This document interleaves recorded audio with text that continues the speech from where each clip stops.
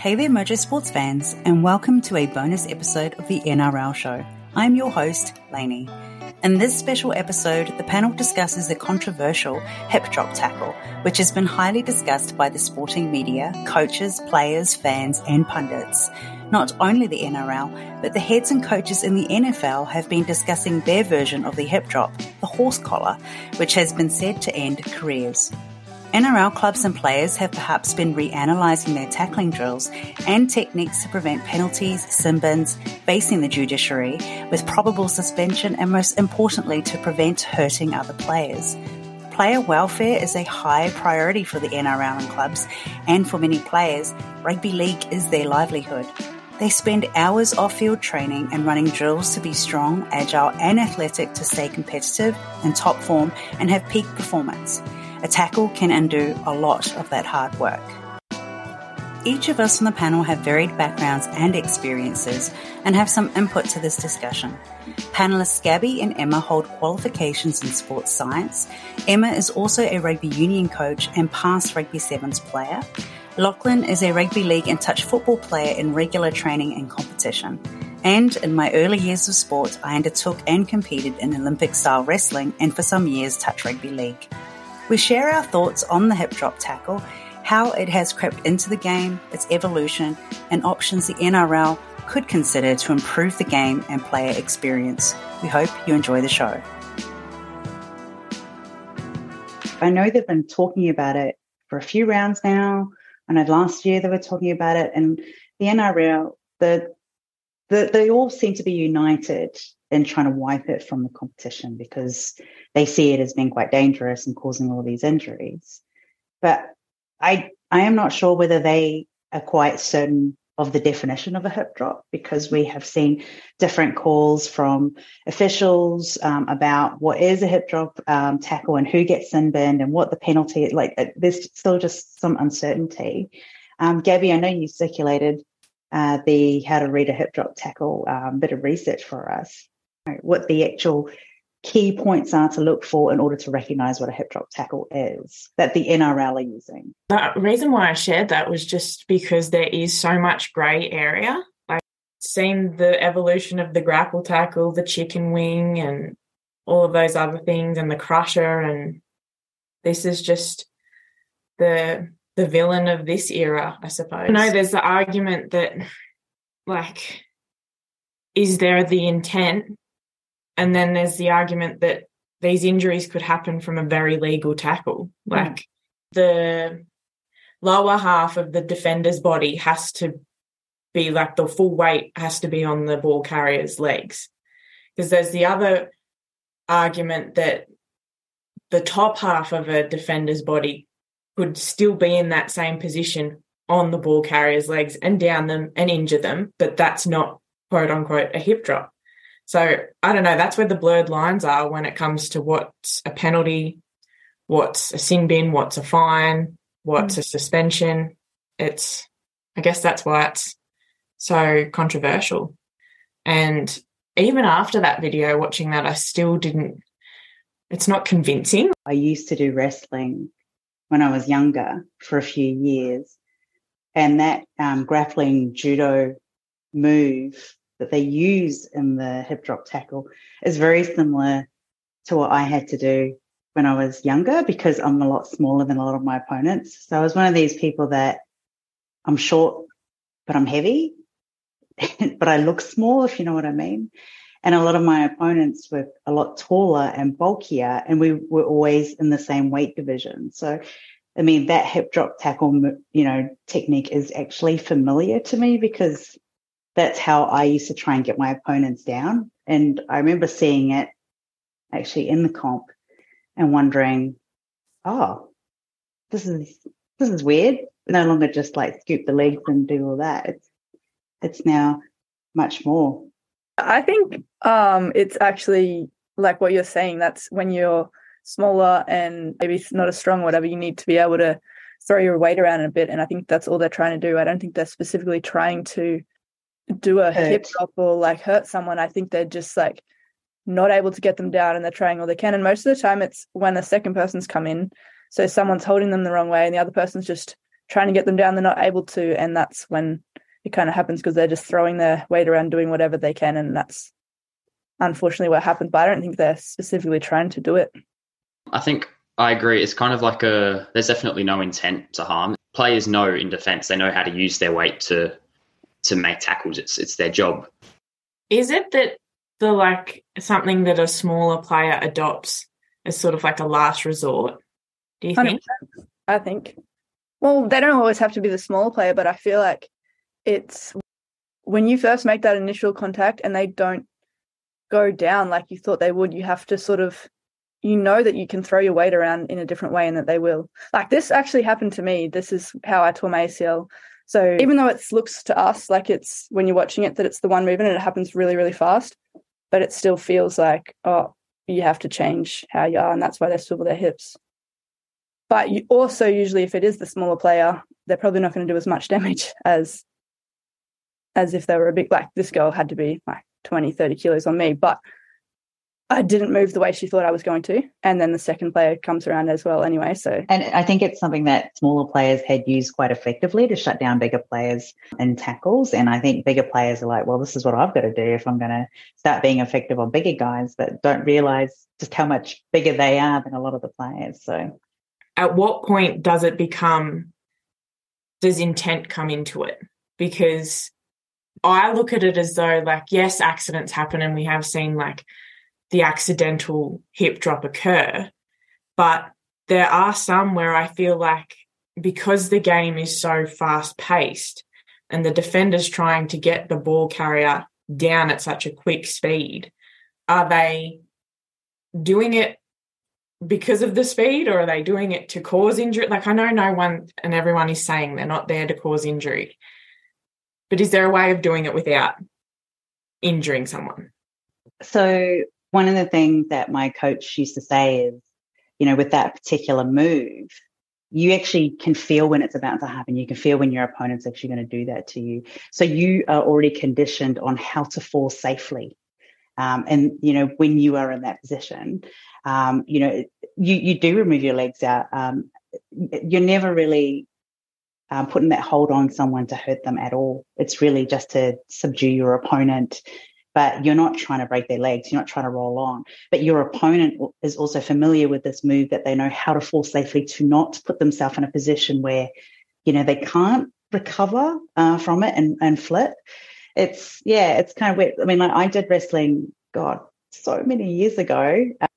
You still remember those things.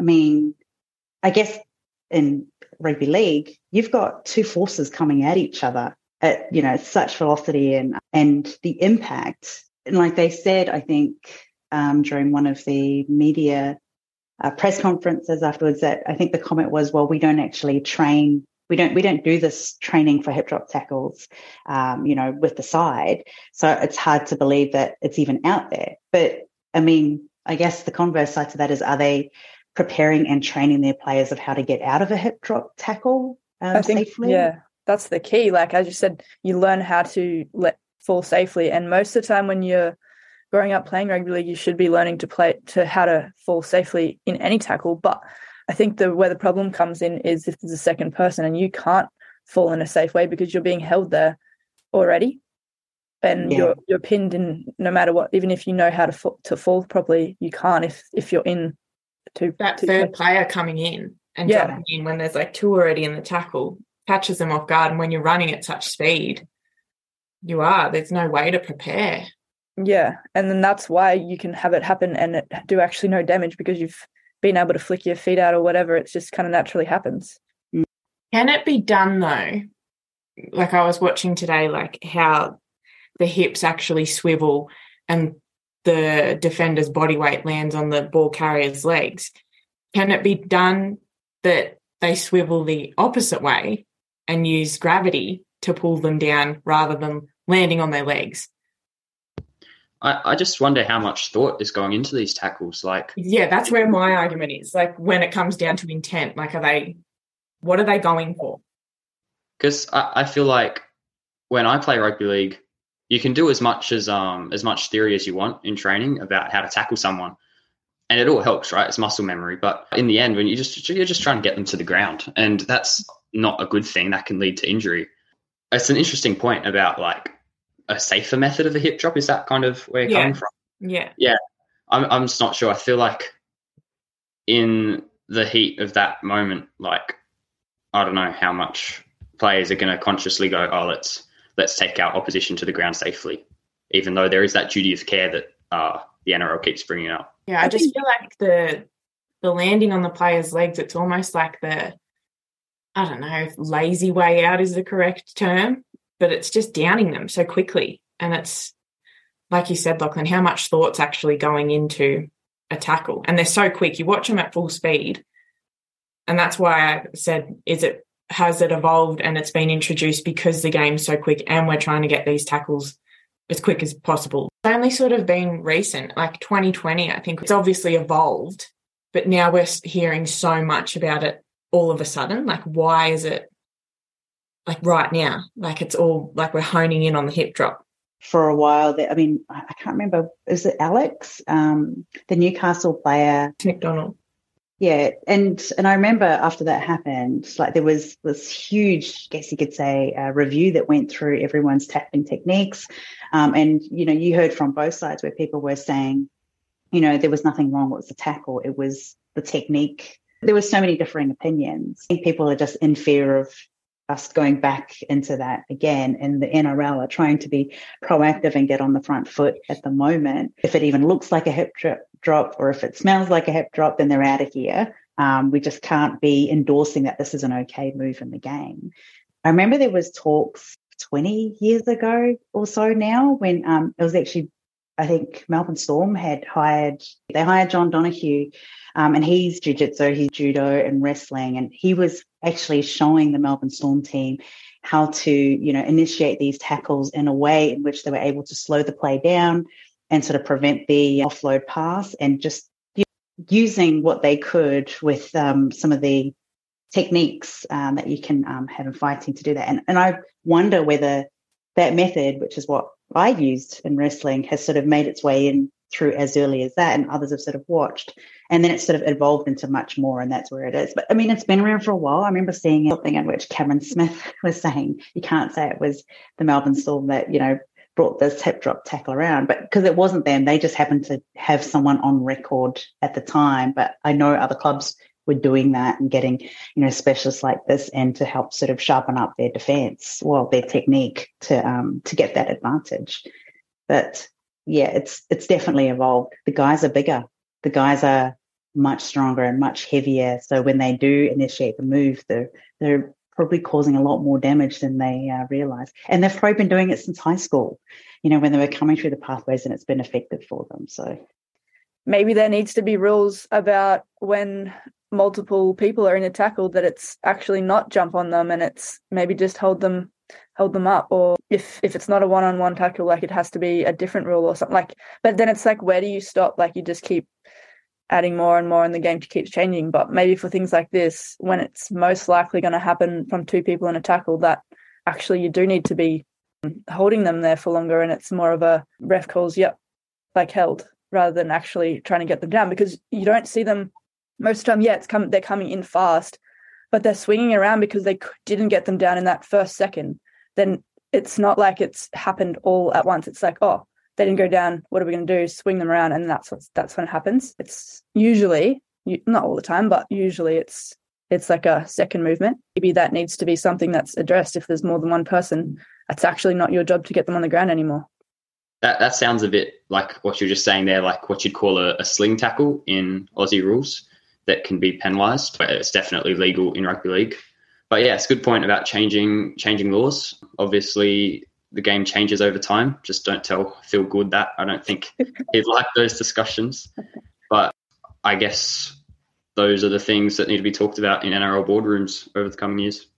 Actually, Gus saying, like last year, I remember him saying that it's actually that third person's fault anyway. There were comments from Anthony Griffin remarking that the competition doesn't quite know how to define what the hip drop is, and Cameron Ciraldo, he didn't actually want to give his thoughts after one of his players was sin-binned for it. I think Jason Demetrio calling it lazy, like you said, Gabby, and I think Matty Johns calls it insidious. So when enough media personalities or sporting personalities talk about it, rules end up changing eventually. Hopefully that's not just it, that they'll be looking at a lot of the player welfare aspects of it. So they asked Luke Keary from the Roosters, they said, can you describe for us what a hip drop tackle was? And he actually said, no, I don't know what it is. So, I mean, he doesn't even know what he has to look for as a player in order to make sure he's not doing it. So a bit of education and other things to happen, I think, still. I remember hearing an interview just going off the back of them saying that it's not practiced.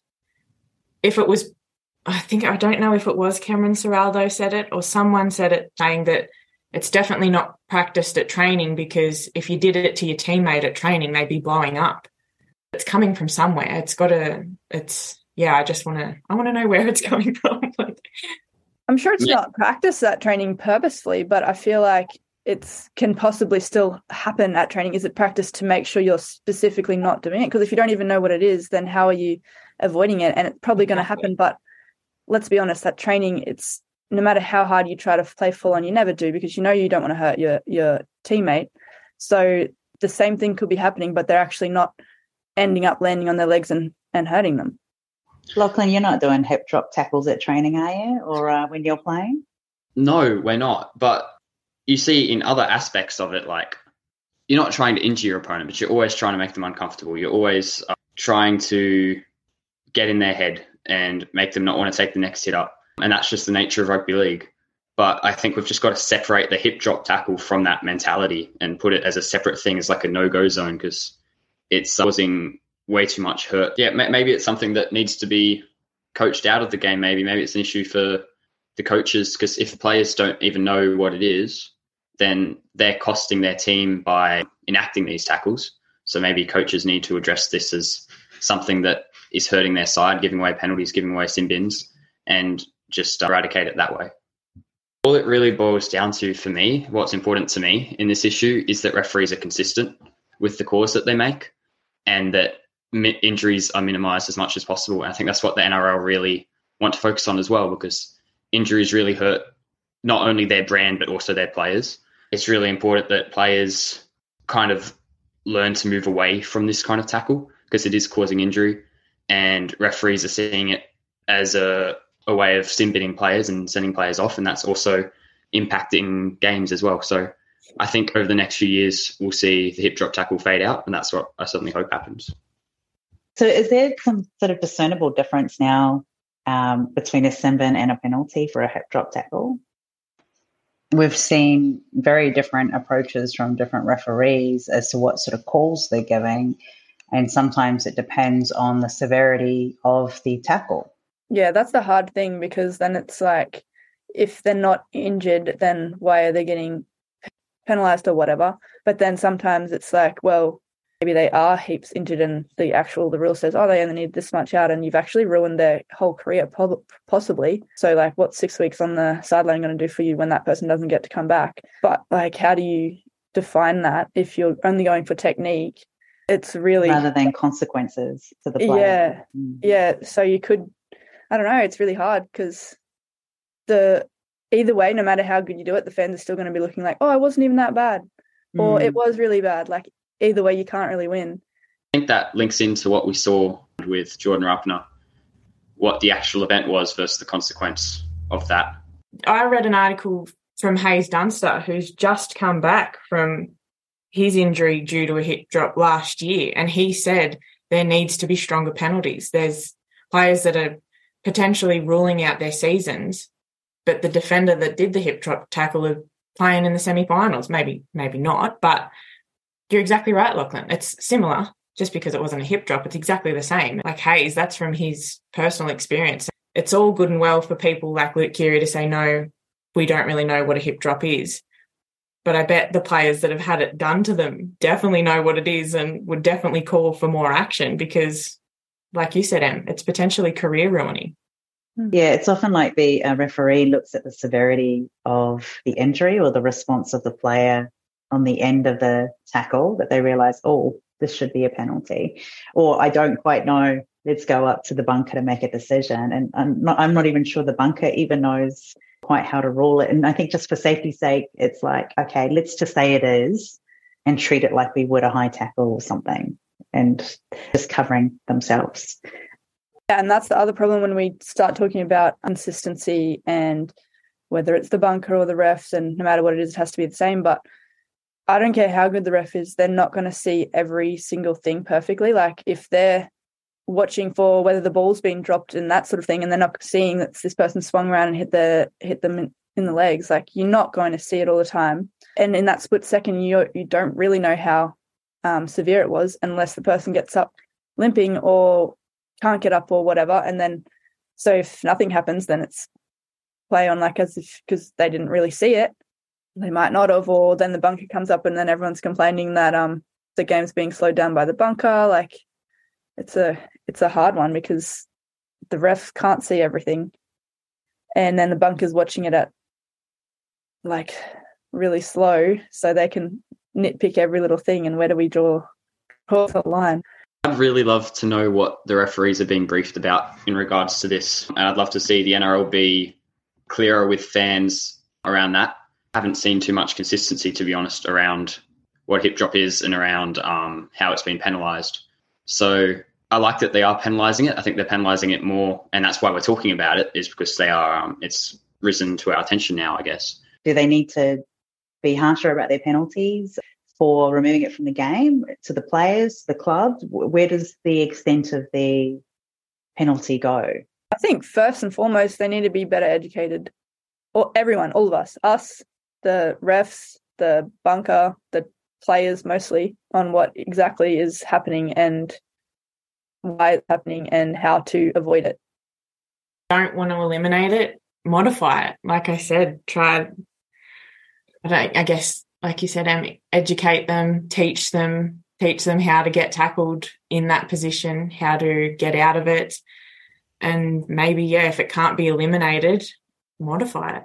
She failed to, do any video analysis to see whether the women actually do it in their tactics, when they're on field, or whether it's just something that the men's game, it's concentrated there. It'll be interesting to see with the women's game, because my whole argument is that women, because they've been behind the 8 ball in exposure to tackling over like a generational period, they haven't had the same amount of exposure as men in terms of like junior rugby league and stuff, and learning those fundamentals from a very early age. And I've always had that argument, is that until we see women in junior league and getting those young girls learning how to tackle and fall and get up out of a tackle, it'll be interesting to see the women's game and see if the hip drop is common, because it's probably something they might scramble to do, having that long history of not having the fundamentals down pat. But hopefully that's eliminated the more we get women in the game. Yeah, I hope not, but I have a feeling that it will be quite common because they're not as used to other techniques and they're going to just try and do their best. I mean, the girls that are playing, like, they're great. Like, don't get me wrong by that, but not all of them have been playing as much as the men. And even like the season is only very short. They just don't have as much time to practice. Their game is actually a lot tidier. You don't see any like grubby play.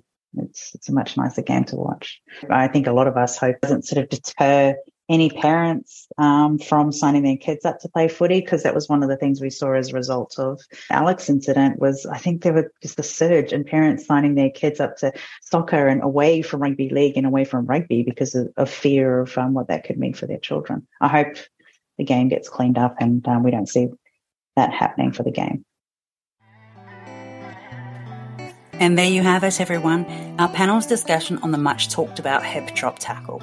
In conclusion, our panel discussed several options for how the game can be safer for players, consistency for officials, and improve the experience for spectators. Number 1, the NRL must clearly define what a hip drop tackle is and make a clear ruling on consequences. Number 2, consistency in decisions from match officials for a clearly defined hip drop tackle and dispensation of the penalties to players, including the introduction of game officials to call held sooner for the completion of the tackle. 3. Some consideration to clubs and players bringing in specialised coaches to work with players on self-preservation and body movement control to safely receive and exit a tackle. Number 4. clubs and training to consider a modification of the tackle to protect all players, which cease its creep in the game. And number 5, deploy education and awareness sessions for club coaches, players and officiating staff, as well as helpful guides for fans and spectators. There you have it. It's now up to the NRL to be firm on their position and to roll out appropriate action. My many thanks to Gabby, Emma and Lachlan and their insight and discussion. Thanks for tuning in, and we appreciate your support. You can check out our weekly NRL show with episodes out every Thursday. Don't forget to subscribe, download our episodes and give us a follow on Instagram at Mojo Sports NRL or on Twitter. You can find details about our panellists for all our shows at our website at mojosports.com.au with all social media handles. Until next time, please feel free to tell a friend about our show and help us spread the word. Take care of yourselves and each other.